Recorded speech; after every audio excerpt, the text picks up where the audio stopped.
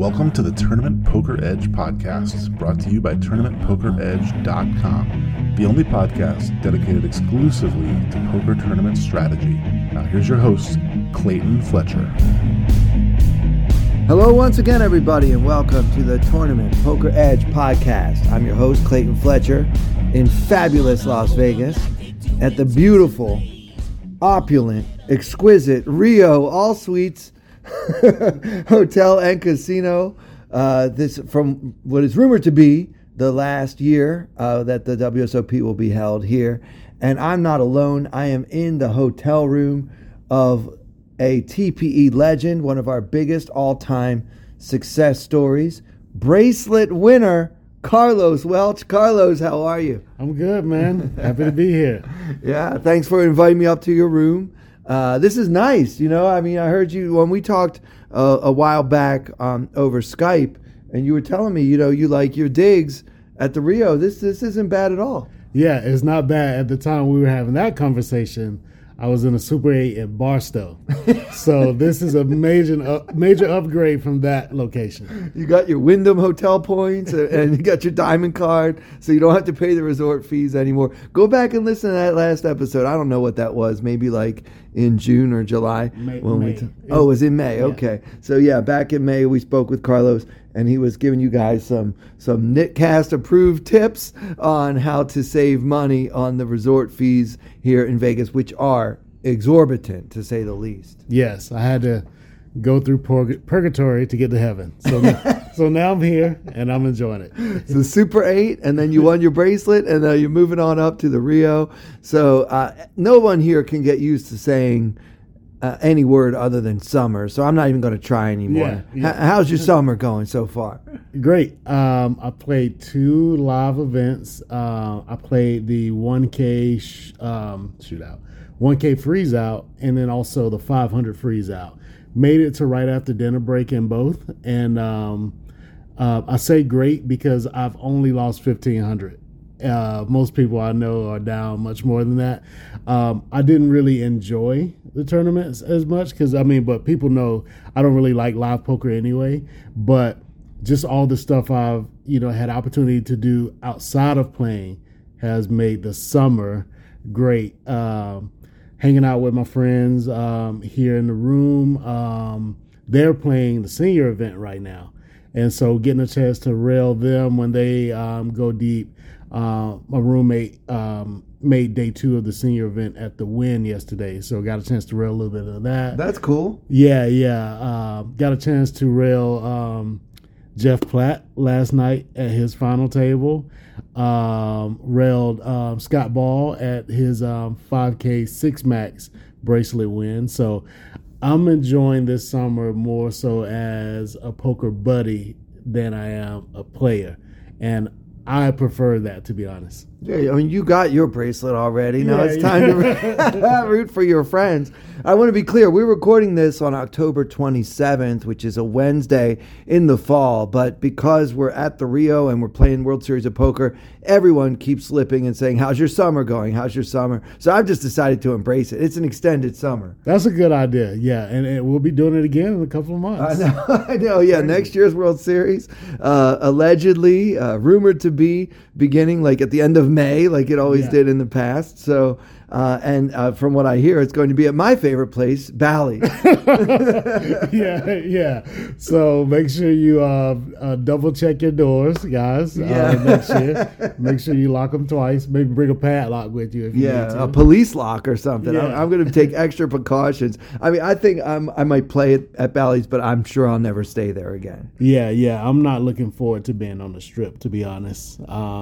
Just even dealing with the Wynn, there was a decent amount of there's like construction at like weird like primetime hours. Like, why would you do construction on the Las Vegas Strip, at like 6 p.m.? That's a good question. Yeah. And I don't have a good answer. Yeah, so I'm just dreading more experiences like that next year when every event is on the Strip.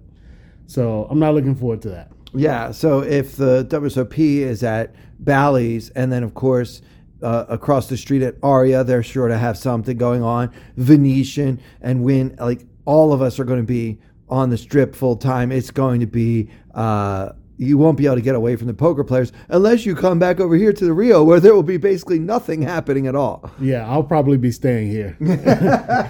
In your all suite. Yes. Yeah. Yes. Now I want to give you a shout out because I think I got some Carlos run good. I ran into you on my way to play day one of the $1,500 shootout bracelet event. And I saw you with two of your friends, and you introduced me to some of your friends. And I said, you asked me if I have any cashes yet. And I said, no, I played a few events, but nothing to write home about, no cashes. I said, but I have a good feeling about the shootout. And you said, good luck. And sure enough, and you shook my hand, and I swear, man, that's the only reason I cashed in that tournament. I made it to day two and got halfway through my table on day two as well. So I give you full credit for that. I'll take it, man. I'll take it. Congratulations on that. Yeah, I appreciate it. It's nice to finally break the ice. I had played, I think, 7 or 8 events with no cashes. So after a while, you start to think, am I not good at this anymore? It's pretty sick. It's an 800-player field, and you got 11th place money. Yeah, exactly. Yeah. Also 79th place money. Yeah. Yeah. It was, we were talking before we started recording here, and I decided, we should talk about this, on the podcast. What are your views on shootouts? Have you ever played one? I did. I played it. I don't remember what year it was now, but I played it once, the 1500 shootout. My first table seemed pretty good. The only player I recognized was Adam Levy, a.k.a. Ruthless, was on my right. But I think he was one of the first players out, and I was out, not much long after him. But I originally thought that this would be a great tournament for me because of my sit and go background. It's like, I think I pretty much have the skill set for this. And I kind of went with that narrative for a long time. But then I think it was Andrew or maybe somebody else I talked to recently that said it's actually not a sit and go because there's no payout structure. It's a winner take all. And in that sense, it's more like a cash game, which is like the complete opposite of my wheelhouse. Not only is cash itself the opposite of my wheelhouse, but it goes from full ring cash to 6 max cash to heads up cash, which I have to be. I don't think I've ever played heads up cash, so I would have to be a massive fish out of water in that format. So I think in the future I may not play this, given that it's not actually a sit and go. It's more like a cash game that devolves into a heads up cash game. So it just may not be good for my skill set. I understand what you're saying. Now for me, as anyone who listens to this podcast regularly knows, I think all tournaments should be winner take all. Yeah. So I love the idea that all that matters is first place. I don't have to think about ICM, because that's what's not my wheelhouse. I openly admit that I haven't studied ICM as much as I should have. And even when I do study it and learn about how I'm supposed to play, it's just impossible for me to change my mentality because I want to win. I always want first. And, the great thing about the shootout format is it rewards the go for it style of play that comes so naturally to me. So I've played in 4 or 5 total shootouts in my whole career. So it's not like I'm a shootout expert or something like that. And this is the first time I ever cashed in one. So, but yeah, I like the idea that you don't have to worry about the payout structure. I like ignoring all that ICM stuff and just going for broke. Now, I want to get to your stuff, but I want to also, I know people wanted to hear a little bit about my my shootout. Yeah, so day one, I got a pretty good table draw. There was one player at my table that I thought was really good. There was a little guy. He was speaking French, so he could have been French or Belgian. But when I say little, this guy was probably like 110 pounds. Wow. And a lot of French photographers or Belgian photographers were taking pictures of him. So he was obviously somebody. That's never good. But I didn't know him. Like all these, there's a lot of interest in how he was doing on day one of the 1500 shootout. Yeah. So he must be somebody, at least back in his country. I ended up busting him. He had pocket kings. He had raised, and I had 3-bet him a couple of times already. And so this time I 3-bet him again. He's on the cutoff. I'm on the button. I have ace 10. He's got like 20 big blinds or something. And I decided I was going to 3-bet and go with it because he's got to be getting sick of me. Right. And so I thought he might 4-bet light shove, just because he can't keep raise folding to me all day. Right. And this time, of course, he had the kings. And my ace 10, the flop was ace 10, 10. Wow. So that's when I knew I had a chance. And that was pretty early on that first table. But once I got rid of him, the rest of the table was pretty soft except for my eventual heads-up opponent, who was a guy named Alex from Russia. I don't know if he's listening, but Alex, you are so tough. Our heads-up was, I think, the longest one. Our tournament didn't end last, but we got heads up relatively early, and we ended up playing heads up for almost 4 hours. It was 3 hours and 45 minutes of heads up. Wow. So, yeah, I mean, we played another couple hours after the dinner break, and I was like, man, this is never going to end. Like, we were heads up already before the dinner break, and we come back after dinner, and we just kept, going back and forth and back and forth. And he's one of these guys that, like, has an Apple Watch, so you have to touch your watch to see what time it is. Yeah. And so if he had a close decision, he always looked at his watch. So I know he was trying to do some kind of GTO randomization. Never good. That's not a good sign, man, because I'm not that sharp. I don't know. I mean, so I'm like, I just hope his watch tells him to do what I want him to do right now.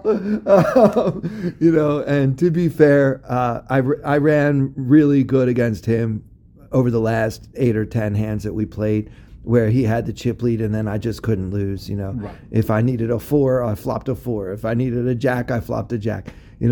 Honestly, heads up battles often turn out to be whoever's running better, is going to win. Yeah, especially if it's not like 1,000 hands or something. So did you guys basically just get, ground down by the blinds, or was there a big hand that kind of caused the shift at the end? Yeah, I mean, we were pretty, even in stacks for a long time. So we had, 40 or 50 big blinds each for quite a while. Yeah. And the blind structure was really good. I mean, it was going up super slowly. So there was no, like, he had aces, I had kings, we got all in nothing like that happened. But when things started moving my way, it was like I had like a queen 8 and the flop came 8-8 deuce.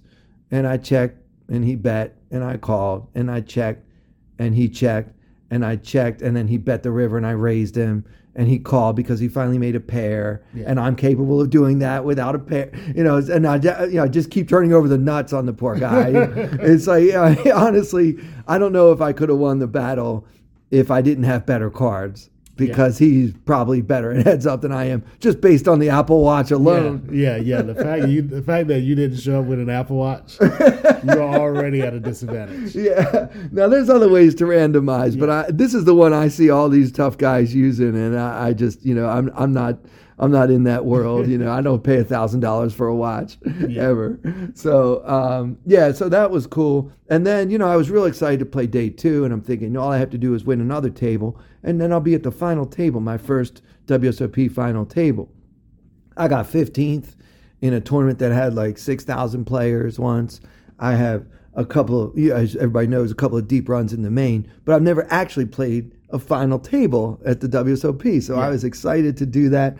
And I was like, all I got to do is beat whoever these, 7 scrubs they're going to put me with. And so then the night before, it wasn't even full table. No, it was only 8 players. Yeah. Oh, so close. Yeah. So I'm thinking, this is going to be great because all I got to do is beat 7 more players and I'm just going to get there. So I look and I was going to be in seat 7, and in seat 6, no big deal. Just future Hall of Famer Joseph Chong with his $15 million in lifetime cashes. No big deal. Yeah. And then on my left, some guy from Colorado, and on his left, Sam Grafton. Yeah. So, not the best table draw. that 7 people in your way just kind of feels like 70 now. And you know what? We were talking a minute ago about this whole idea of the go for it style. Yeah. Sam Grafton showed up with all the weapons. I mean, he was trying to win every pot from the beginning of the tournament. Now, I think he took it too far because he was taking chances that didn't make a lot of sense. But he won like 5 of the first 6 hands and just never slowed down. He was trying to win all the chips at once. And it kind of proved like that's not how he normally plays. I mean, he's not known for being nitty by any stretch, but he was trying to win the tournament on the first 10 hands. Right. He probably, we don't know who the other players were, but out of the 3 of you, he had the best position. So maybe he decided, like, I'm going to take advantage of that, So sounds like it started out maybe working for him, but kind of like, hit a roadblock at some point. Yeah, I mean, well, basically the eventual winner was Johan, and I apologize, Shoemaker. Mm-hmm. He's from Belgium, and he's already got 2 bracelets. They're going to play the final table today as we record this on Wednesday. So possibly he'll have his second bracelet of the fall / summer. Now, did you know this ahead of time? Well, actually, you know what? Day 2 table, you can actually do research. Yeah. I did all my research the night before, and that made it hard to go to sleep. I was like, because I played with Chung before, and he is no joke. I mean, he's a killer. I believe he'll end up in the Hall of Fame someday. He's one of the best players I've ever seen. Right. And very much fearless. Right. I asked him, I ended up busting him out, and I said, I apologize for the terrible timing because I just busted you out of the tournament, but would you do my podcast sometime? Yeah. But Joseph Chung doesn't care about $1,500. He's not crying about, not making day 3 of this thing. So he's very gracious, and he did. The listeners will be happy to know he's agreed to come on. We just have to figure out a time this quote unquote summer to schedule that. You got to figure out the one day this year he's not playing. He's not playing 3 events. Yeah. I mean, as soon as he busted, he was saying he was going to jump into something else. So, I mean, these guys come here to grind heavy. So, but if I can catch him on a day off or a day when he busts out of something where he doesn't have anything else scheduled, I believe we can make that happen. I'd say there's about a 50% chance this ends up happening, which to me, that would be quite a treat because I just respect his game so much. And one thing I noticed, I played with him at 2 other tables before in my career, and in both of those tables, he had position on me and was extremely loose and extremely aggressive. At this table, maybe because he has me and Sam on his left, he was really tight, especially early. I mean, I couldn't believe how much he was staying out of it, even like giving me a walk one time in the blinds, which I did not expect at all because, I think that me being in position against him, he still has a huge advantage over me, even out of position because he's just that good. But I learned a lot just from watching how he approached it and, just waiting for the right spots. And then when he started getting short, of course, he had to take more chances because there's no prize for second place at this table. You've got to get all those chips. And now this Belgian guy just busted Sam, and now he's doubled up early. And so, it's funny, though, because these are the 2 guys I was most afraid of.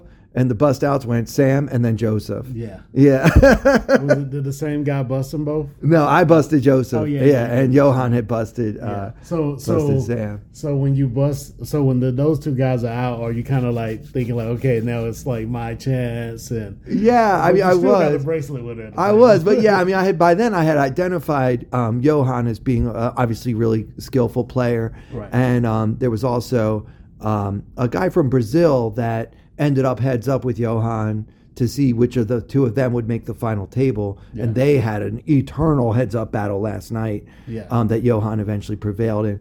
But other than that, the rest of my table, I felt based on Hendon Mob and just watching them play and listening to the things they were saying, were actually amateurs. Yeah. So, I mean, in a sense, that's a good sign that, 4 out of 8 players on a day 2 of a shootout had won their day 1 table. They were amateurs. Right. So that to me, I don't know. Am I supposed to say Rex or amateur? I don't know. I don't mean to offend anyone, but I just mean like these guys don't play full time. You can tell. Right. Yeah, that's actually surprising given that, of course, each one of them just beat a table full of players. So you think the cream would rise to the top, but sometimes you do get a few amateurs. I'm just surprised there were that many. Yeah, half of my day 2. So half of it was really tough, and the other half I felt like I had a distinct skill edge over. Like, for example, the seat to my left between me and Sam was actually unoccupied for about the first half hour of day 2. And I'm like, who is this guy? I Googled him. He has no results. He's from Colorado. I have no information about this guy at all, and he's the one who's late. Yeah. You expect the amateurs to come like 2 hours early and sit there and try to get ready, right? And he comes in, and all I smell is marijuana. Oh my God! Right on brand. Colorado. All right, so the stoner dude's half an hour late, and he smells like he's been smoking all morning. So that was that was kind of one of the highlights for me. I was like giggling to myself. I was like, all right, so you're not breaking any of the stereotypes I had in mind about Colorado. Yeah. But it was fun. I went for broke. By the time I busted Joseph Chung, I had an average stack with 5 players left. No, right. six players left, including me. So I was right in the mix, and I made what I think was a really good 3-barrel bluff against the Brazilian guy. And I mean, he had a bluff catcher that I think almost none of us would have called holding, but he found the call button, and he just got to hand it to him. He got half my stack there, and now I have half an average stack all of a sudden, and I could never get back into contention, really. I intend to go over that hand in graphic detail in a future episode, but first, for this episode, I want to hear what you've been up to and what you've been playing. That's my quick recap of my shootout, which is really the highlight so far of my summer. Of course, I always save all my run good for the main event. Yeah. Smart.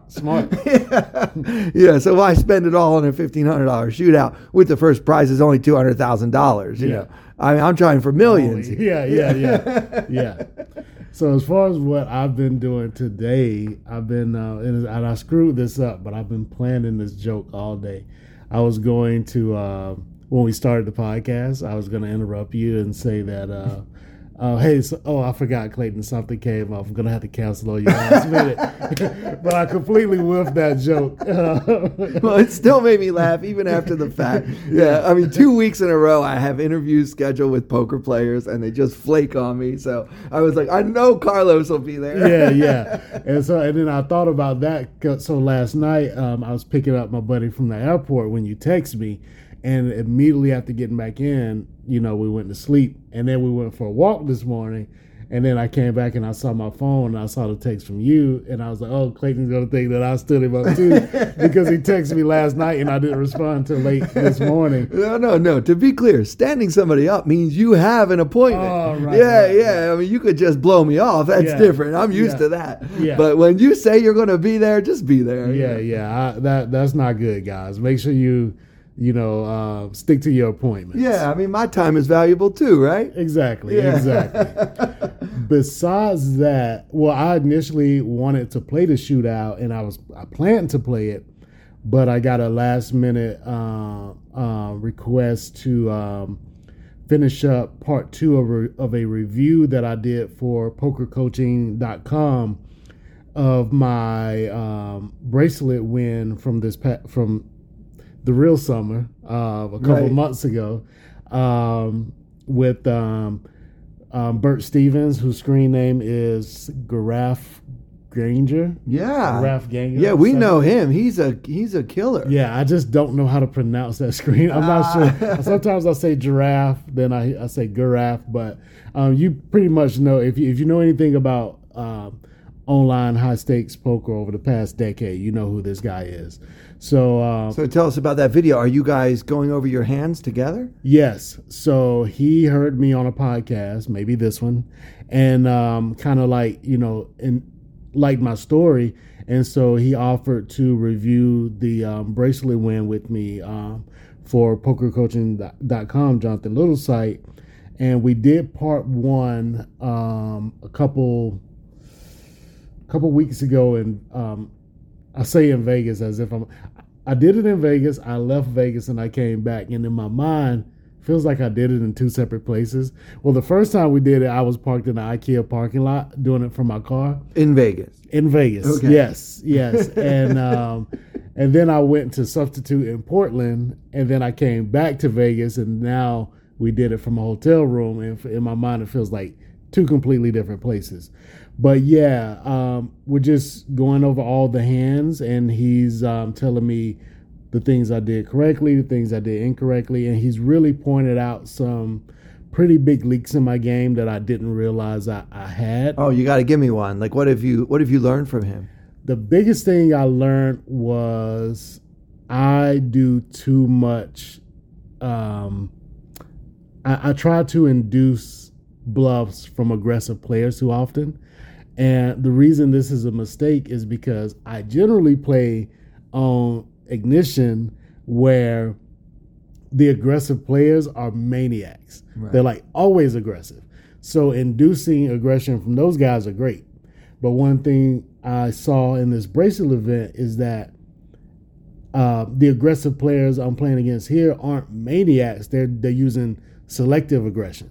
So when I take a line that basically screams that, hey, I have a bluff catcher, good aggressive players aren't going to bluff at that point, where the maniacs that I'm used to playing against are. Right. So your little tricks from Ignition didn't work in the bracelet event. Yeah, I can't induce these people I can't induce them to bluff in spots where I clearly have a bluff catcher like I can on Ignition. So one thing that he pointed out to me, I would take a line where I would bet. So maybe I open, big blind defends. I would bet the flop. They would call, and then the turn, I hit like a pair on the turn, but it's basically a bluff catcher.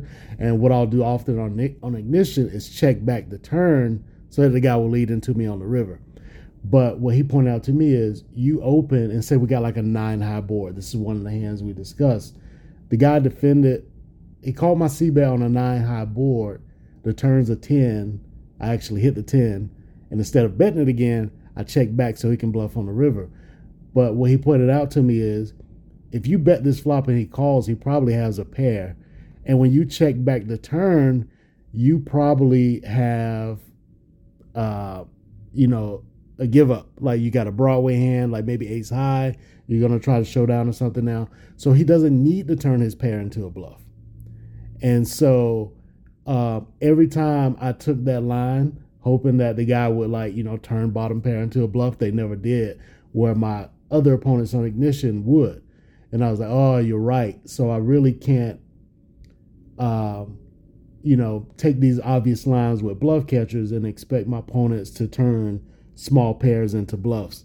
So I think I got to be more aggressive in that spot. Just go ahead and bet that turn. And if I put more aggression into my game overall, I'm more likely to get those thin bluff catches with the lighter calls, right? Yeah, as opposed to trying to induce this guy to turn that into a bluff, just because I've seen him be aggressive in other hands when he was the pre-flop aggressor. There's a difference between, this guy views me as a nit and him being aggressive towards me when I clearly have a bluff catcher is kind of out of line. But when he's like raising, he's betting, or maybe he's 3-betting. When he's like the aggressor already, yeah, he's going to be more aggressive in those lines, but not when he defends the big blind. Because he has a capped range, right? Because he's supposed to be 3-betting his best hands pre-flop. Right. And since he just called from the big blind, but now that he calls you on the flop, okay, this is making a lot of sense to me. I like this a lot because basically the mistake that you're making, if I can summarize, is that you are trying to induce bluffs from players who don't have incentive to bluff that much. Exactly. I'm trying to induce bluffs from players who don't have incentive to bluff that much, but also won't over bluff. And the reason I'm doing that is because generally the aggressive players I play against do over bluff. Right. They bluff with hands that, they start off, I'm playing the polarized betting range. They're playing the bluff catching range. And then when I kind of check at some point to try to reverse roles, they always take the bait. But these guys know that, the composition of my range still has, once I check, I am going to have a decent amount of air there. So they don't need to turn their pairs into bluffs like the over aggressive players would. So, yeah, that's one of the big things he pointed out to me. And that sounds like a game changer, right? It does. It jives really well with a lot of the theory stuff I've been learning. It just kind of, the more of this stuff you learn, you realize that when you first gather all these pieces, they're all over the place. But then when you understand what the box looks like, and you can then start taking those pieces and kind of putting them exactly where they go. Oh, this is where that fits. It makes sense that if the guy is playing a bluff catching range, there's no need for him to all of a sudden turn into a bluff just because I try to induce him to. And before I thought about it in those terms, I was basically just clicking buttons and playing each hand, on a hand-by-hand basis and not kind of seeing the forest for the trees. Even a street-by-street basis, I have an aggressive opponent. There's a difference between an unsophisticated, aggressive opponent on ignition, right, who's basically like, he bluffs too much, so let me check to him so he'll bluff, right? Exactly. And a selective, aggressive opponent who's actually going to be able to range you and figure out what's going on, and he won't bluff unnecessarily. I think most players, even good ones, don't turn their one pair hands into a bluff very often. So if his most likely holding is one pair, trying to get him to bluff is probably not a winning strategy because he's not going to do it that much, even if he's pretty good. Yeah.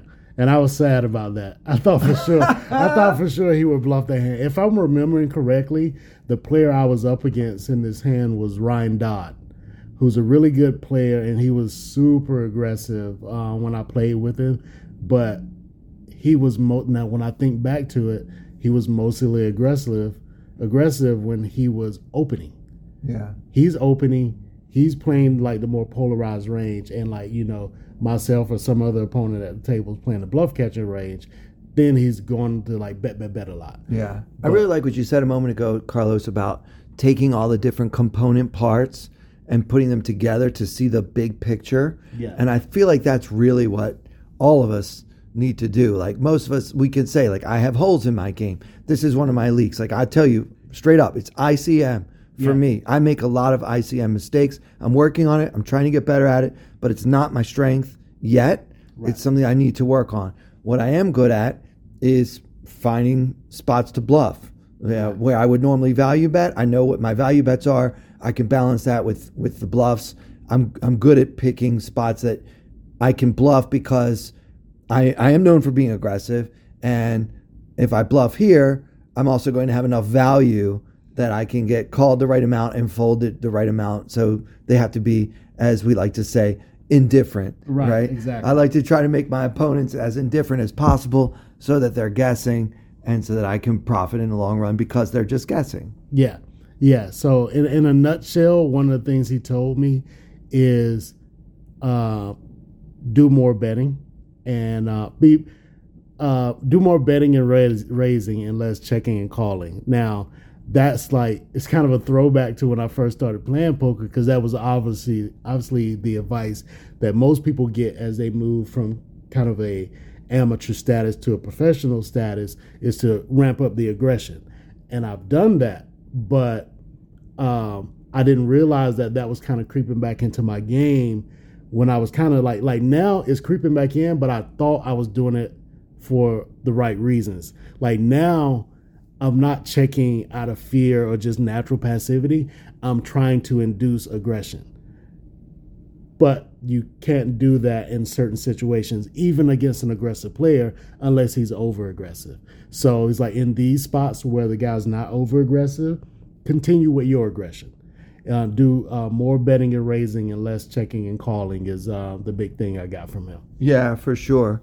But yeah, it does show, obviously an elevation of your game, that it used to be Carlos was like nitty and scared and didn't want to lose his money. So he didn't want to bet unless he knew he was good, right? Yeah. And now it's like you're checking for a better reason, but you're maybe at least according to, this guy, Garaf Ganger, whoever he is, you're doing a little too much of that. And that's something you can still do if it makes more sense, but maybe just, the default shouldn't be, let's check to the aggressive opponent, but let's keep if we've taken the lead in the hand already, maybe this is a spot to keep it going. Yeah. Kind of like what you said about Joseph Chong.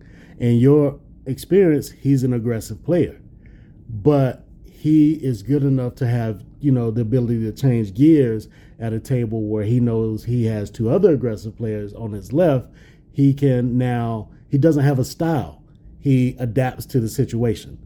And that's what Graf is trying to teach me to do, is to adapt to the situation when I'm up against good aggressive opponents. I can't play the same way I do against bad aggressive opponents. Yeah, I'm telling you, I hardly recognized Joseph Chung from hand number one. It's like he knew who he was playing against. He knew he had the worst seat at the table. You know, all the aggressive players on his left, all the amateurs on his right, and he said, "Forget this. I'm just gonna lock it down from hand number one," which really impressed me because in his shoes, I would have probably taken a few hands of getting like kicked in the head before I'd be like, maybe I should stop trying to win this table like that.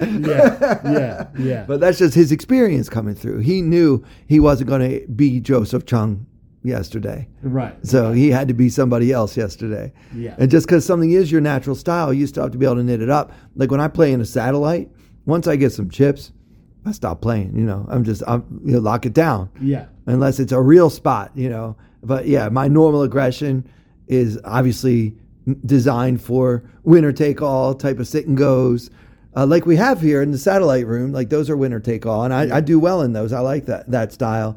I'm more aggressive, obviously, in bounty events.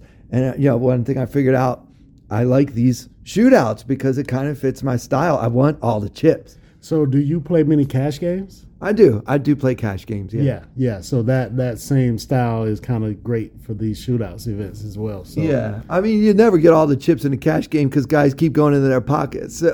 Yeah, that's true. But yeah, it's a little bit different. Try. Yeah, you can definitely try, and sooner or later, maybe you get it all. All right. Well, do you have a hand either from your bracelet event or from one of the live events that you played, or any kind of hand at all that we can go through? I actually do have a hand. So before you came in, I was going over the recording that we did yesterday. So I'll mute this so we don't get the audio.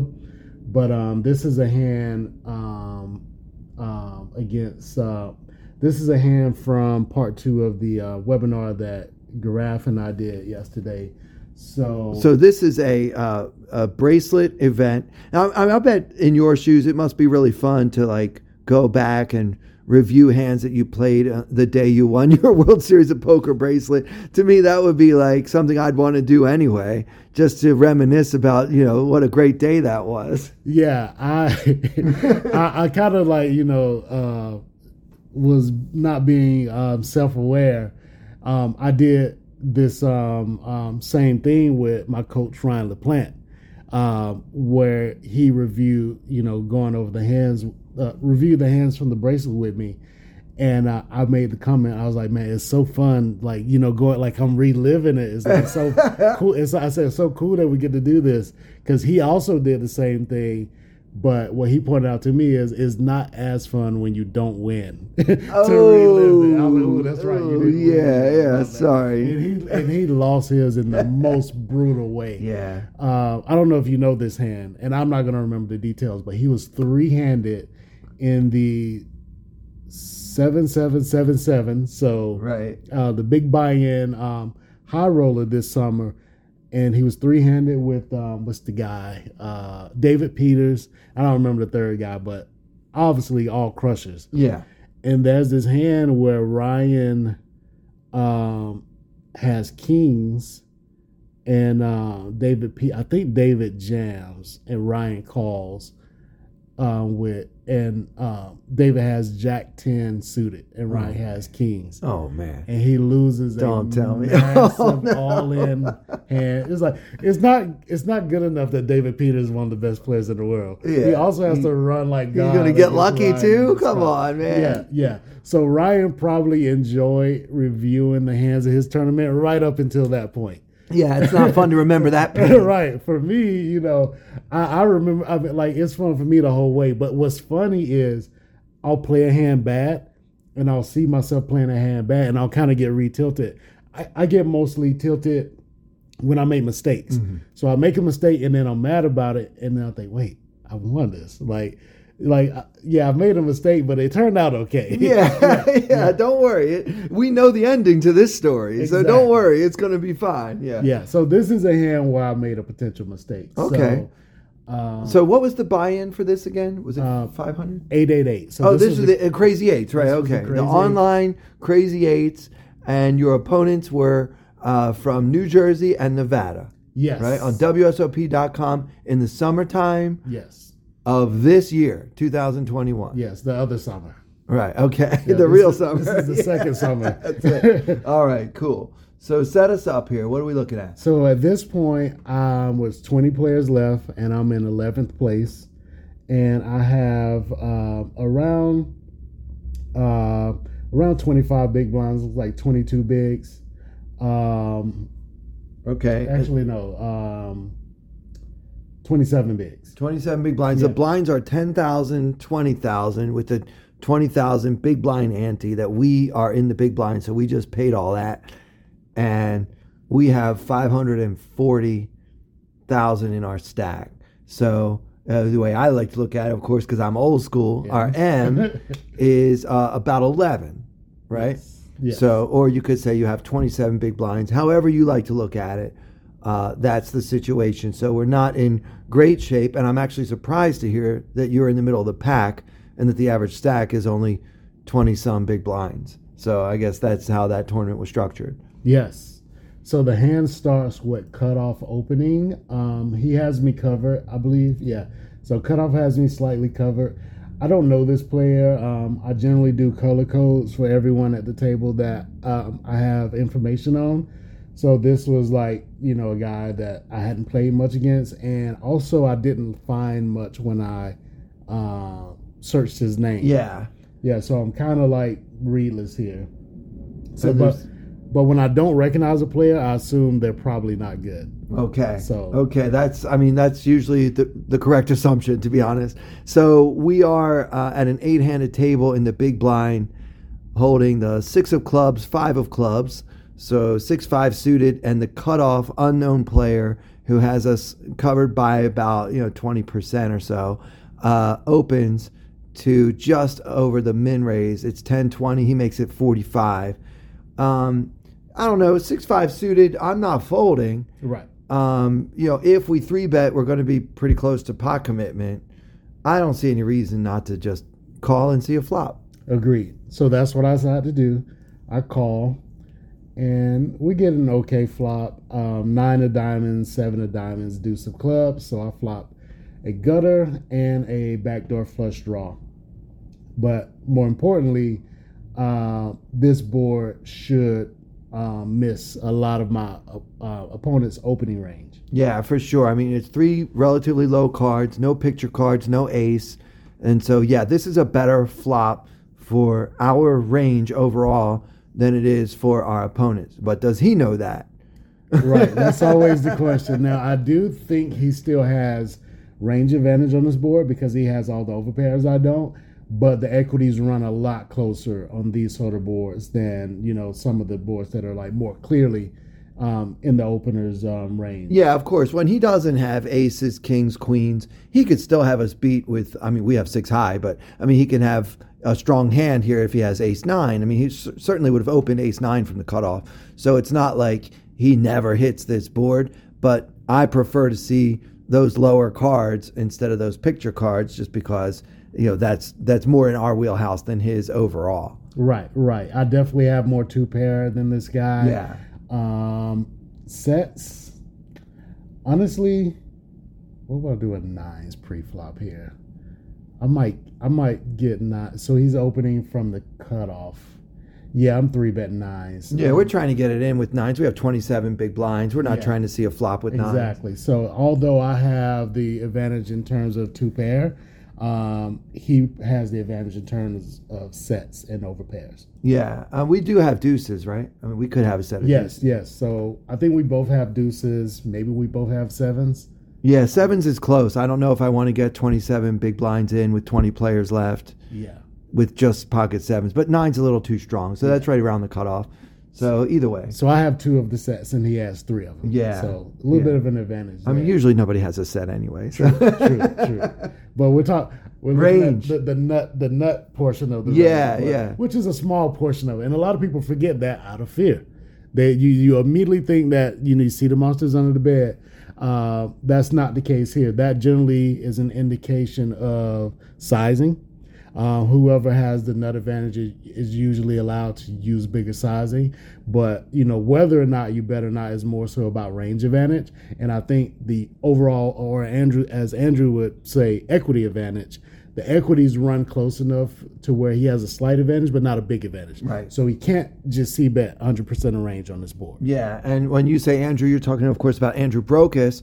And if you read his books, Play Optimal Poker, Volume 1 and 2, he constantly talks about this exact situation, a late position open and a big blind call, and we're trying to figure out, using solvers and, whether we have a condensed range or a polarized range and all of that. These are the kinds of hands that those books just hammer home, because this is probably 90% of poker is understanding who has the advantage, right? Yes. Equity is definitely the driving factor, and knowing who has the equity advantage just gets you, it's like 80% of the job. Understanding who has the advantage and what, how your strategy should change based on that. Okay. So we're going to check here, right? I mean, we don't really have a leading range. No, not on this board. I think there's some boards that are similar to this one where maybe we do have a slight equity advantage. Like, for example, let's say that deuce was an 8 or a 6. Now, not only do I have more 2 pairs, I have more straights because he's probably not opening like 6-5 off, where I'm definitely defending that. So when all 3 cards are, I don't know if I want to use the word, I'm going to say medium. Okay. Because you don't want to go too small, because if you're thinking like 5-4-3, now the board interacts with all the aces in his range. So he does have some straights on those sort of boards. But boards like 7-6-5, that sort of board, the big blind could often have the range advantage if the opener's range is overly strong in terms of Broadway hands and just generally hands that don't connect with, I'm going to say, the bigger small boards. Right. I don't know how to describe that. Yeah, medium boards. Yeah. So, but even in that case, Carlos, are you making a big mistake if you literally never lead? Good question. No. Having a leading range is optimal there, but it earns you so little in equity that if you're not a supercomputer, for those of you listening to this who are not supercomputers, you maybe want to just pass on that, because if you try to implement this and you do it wrong, which I've done in the past, maybe on this podcast, you tend to do more harm than good. Got it. So it's not worth it. And Andrew has kind of given me permission to not try to play exactly like the solver, because it's not possible. Right. And the solver is going to do it just enough to have that leading range with a perfect balance and everything else. But typically in heads up pots, if you're out of position, you can go ahead and check on the flop regardless. Just put the game on easy mode. Yeah. Why make it more difficult for yourself? Especially when you're not earning that much by doing so. Exactly. All right. So we check. I check to the guy, and he ends up betting half pot here. Okay, the video is not going, but that's okay. I'll remember what happens. Okay, so the pot is 120,000, and our opponent's going to fire 64K into 120K, and we've got a lot going on. We've got our gut shot, our backdoor club draw. So we've got some potential here. You could probably make some money raising, in my opinion. Yeah. The problem is you're going to have to lose your equity if he 3-bets. Which is not a major problem, because my equity isn't like amazing. That's true. It's not that much to begin with. Yeah, it's just a gut shot with 2 unders to second pair and the backdoor flush draw, and it's not like a big backdoor flush draw. So if I have to raise fold here, it's not a big deal. Discussing this with Giraffe, one of the things that he pointed out is that it's pretty much a must raise if the guy bets smaller. Yeah. But he kind of bets a size that really isn't a thing in GTO land on this board.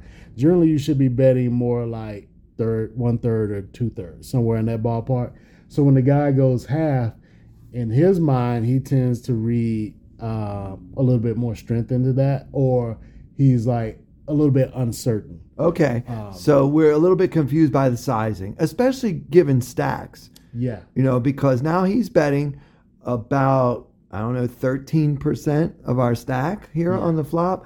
So, then when you start thinking about raising, that you're going to end up putting in 30% of your stack. And I hate putting in 30% of my stack if I know I have to fold after doing that. I mean, even though we only have 6 high and whatever equity we have, what I'm looking to do here, if I raise, and I agree actually, I think that's a great point about the sizing. So if he makes it a third of the pot, like 40K, and then we can raise small to like 100K, and then if we pick up equity on the turn, like with a club or a pair, and then we can start, getting more chips in and trying to, bluff this guy out of the pot, because we still have enough chips behind to actually do that.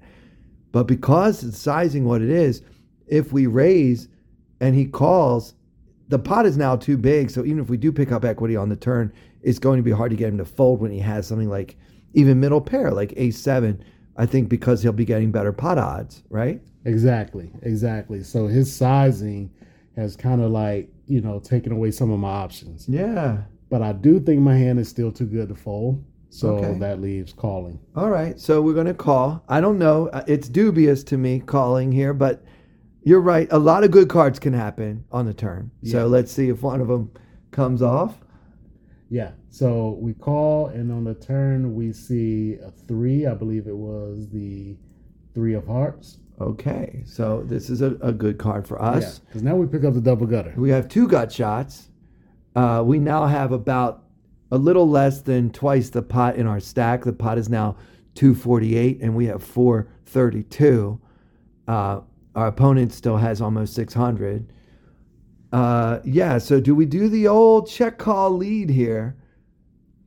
I feel like I want to lead this card. What do you think? What size? I mean, if I lead, I'm polarizing my range if I lead, right? So I would go bigger. I mean, maybe half my stack. And then you just have to call if he shoves. But he's not going to shove very often. Right. That's actually what I did. I went for the lead here, but one of the things that Garaf pointed out to me is that this isn't a card that we can lead on in theory, because this card is pretty much a blank. It doesn't change the equities like, a card like a 6 or a 5. Nothing actually got there. Right. Nothing actually got there. So he would have had to have already been there. Exactly. Or picked up, like 7 tray got there, right? Yeah, had some weird 2 pair from the big blind got there. But generally, nothing got there. Yeah. Okay, that's a great point, too. Yeah, so like, or even like a diamond. If a diamond hits. Yeah, then the flush got there. That's another, type of card we can lead on. But, I'm from the Clayton Fletcher School of Street Poker. And I also decided to lead here because I think although this card doesn't change the equities, what also doesn't change here is that my opponent still has tons of broadways and ace highs in his range that are air on this turn card. But they're beating us. Exactly. Yeah. And what also doesn't change is that I have more of the 2 pair, not only the 2 pair, but also like 1 pair of hands that would like some protection here. Like say a 7-5 is a hand that I probably would hesitate to call a second barrel with.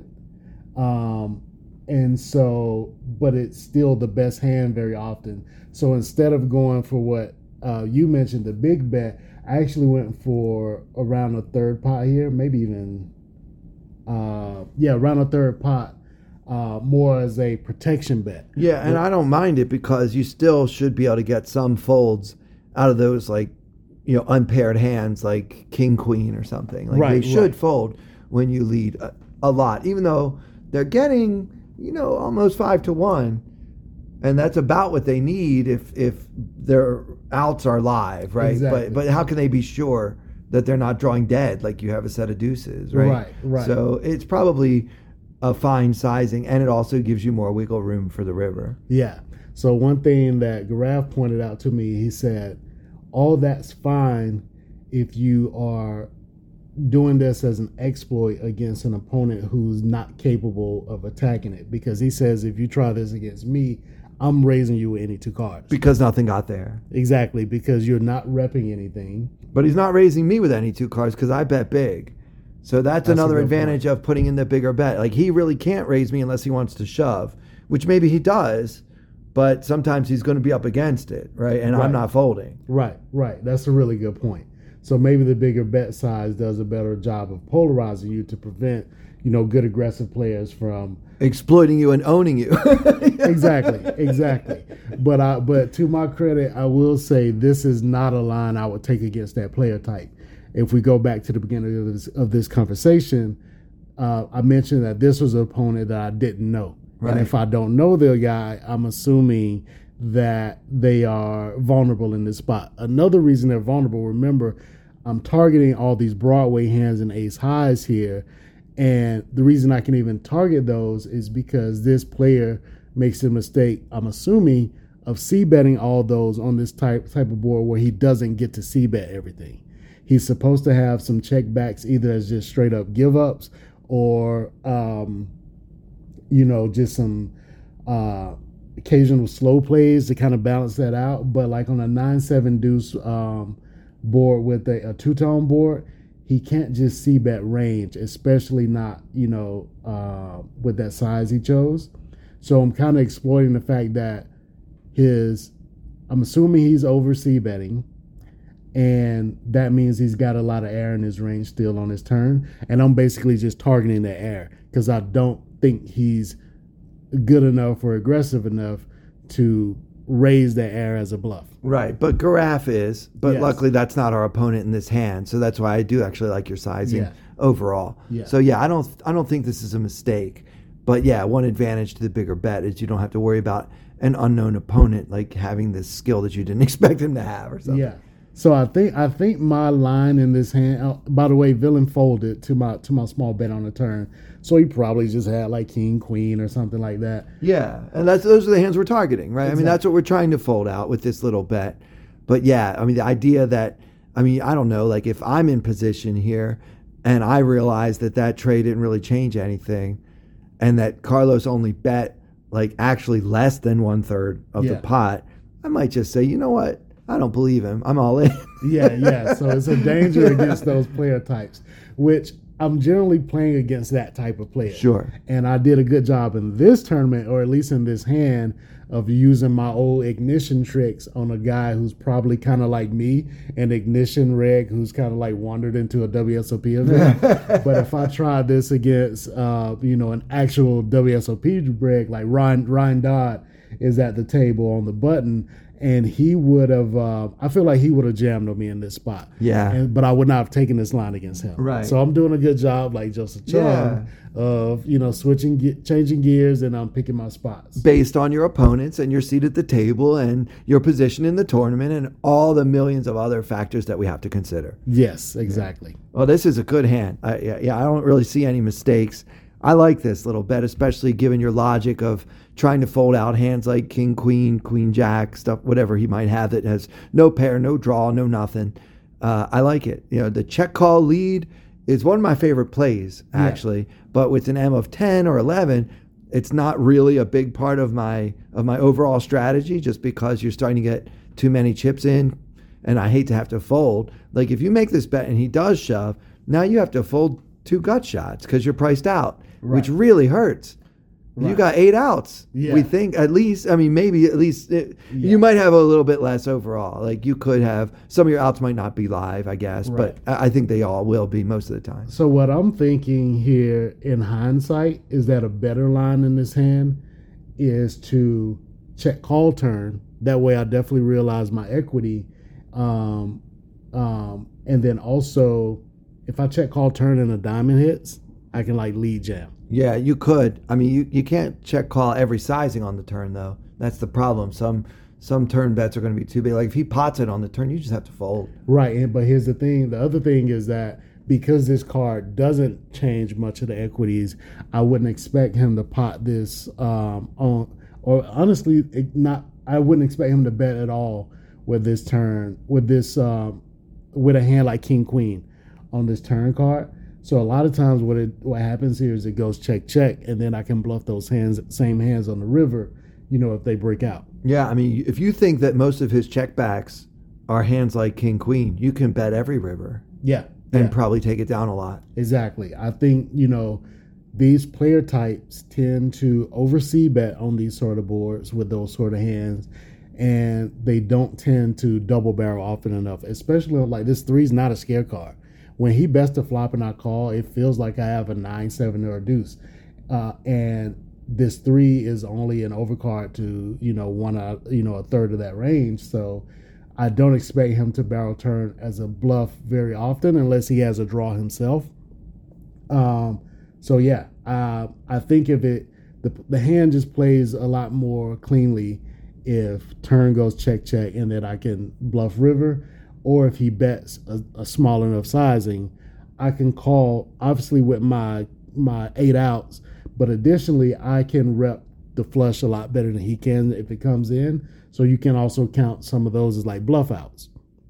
So I think that gives me enough equity to make a call on the turn, as opposed to either choosing this size, which kind of opens me up to aggressive players like you, or doing your line, which is the bigger bet on the turn. I think the only issue with that is what we started with, is that it's not kind of in flow with theory because that turn card doesn't change. Doesn't change anything. But your line makes a lot of sense on a card that does, like a diamond or like a 4 or an 8, something like that. Man, I love talking poker with you. Yeah.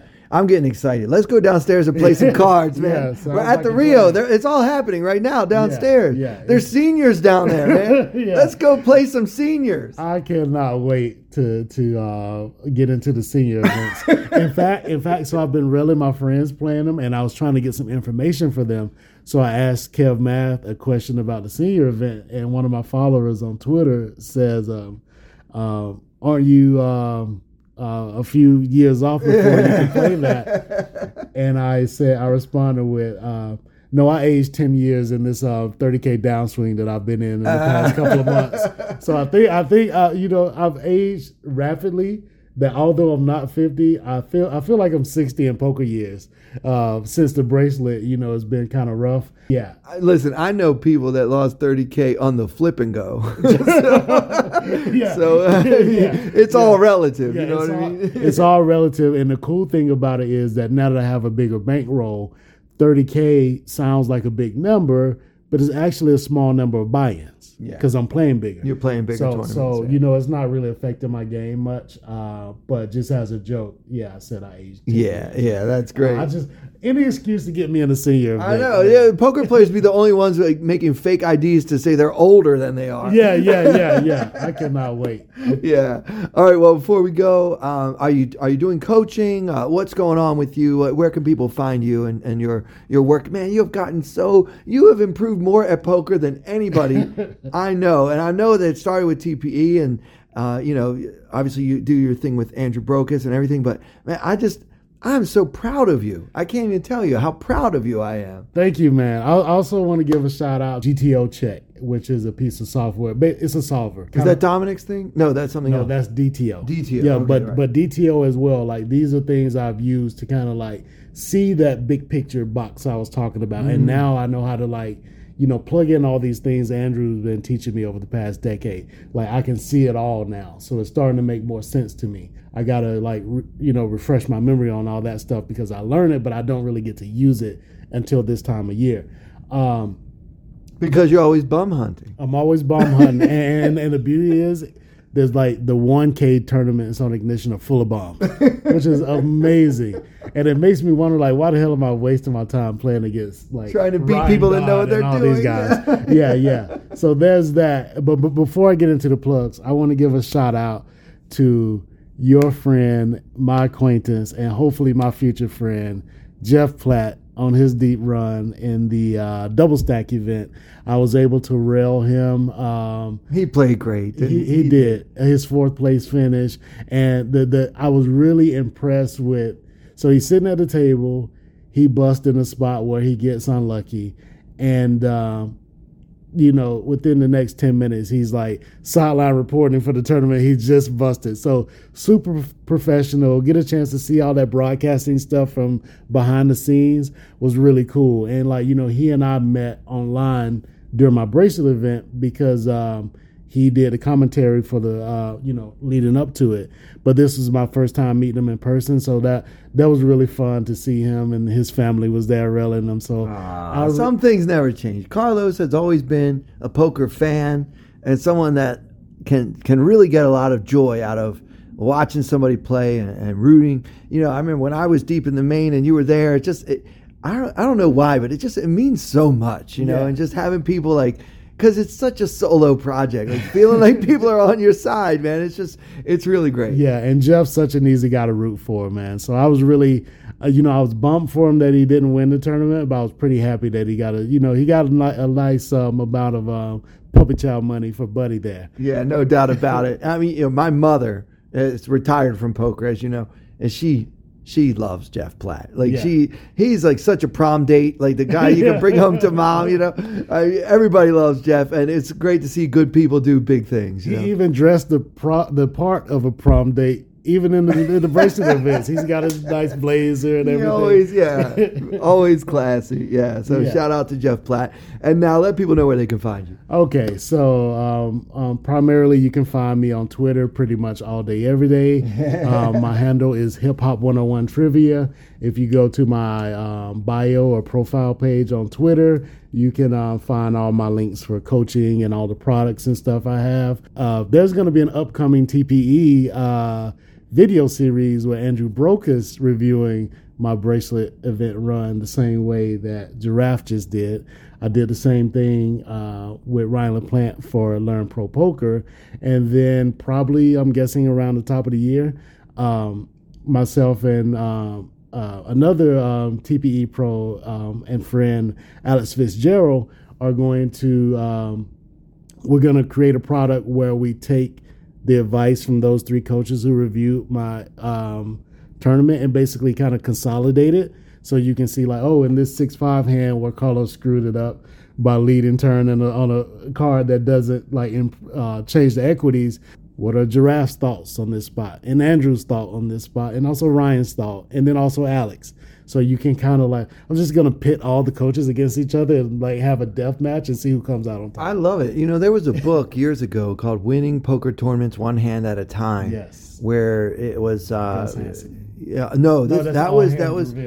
was a different book. But this book was probably around that same time though as Gus wrote his book, where it was online players, John Turner, Ape Styles, maybe, I forget who, I think there were three, and the third may actually have been the aforementioned Ruthless, Adam Levy. I'm not sure though, don't quote me on that. But anyway, it was like three of the original OG like online killers, Pearl Jammer, like these guys that like all of us hated to see at our table on Party Poker circa 2003. Okay, I'm talking back in the day. Well, they did the same thing. Like, here's a hand, and each player explained what he would do and why. Right. And so like they would differ sometimes, but you would get the different perspectives of three different players who had three different approaches to the game. And I found that book immensely helpful. And having people analyze your hands, I mean, if you weren't a narcissist before, having three of the best in the game, Andrew, Ryan, I mean, all these guys, and Alex, I mean, everybody's going to be talking about you and everything you did. I mean, this has got to be great for the ego. It's like, let's all review once again how I got my bracelet. As a fan of poker and a fan of these guys, that's a big deal for me. And also, this will be one of the few products I've done where I was not the expert. Like, right. I feel good coming into this as a student, because I am a student at heart. Of course. And, having all these guys, like, tell me what I need to do. Like, that's how I got this far.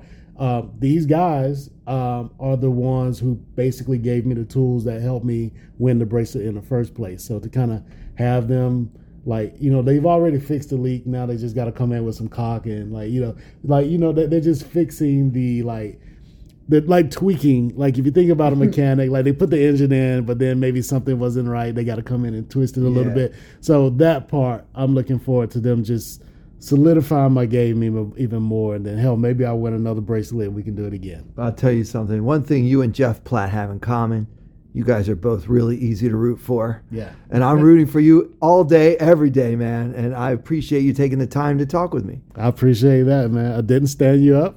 or anything. It's great. Yeah, that's not 3 weeks in a row that somebody just dissed me. So thanks for breaking that streak. Yeah. So you can always, Clayton and TPE Nation, you can always depend on Carlos. Absolutely. Well, for Carlos Welch and for everyone here at Tournament Poker Edge, I'm Clayton Fletcher. Thank you so much for listening.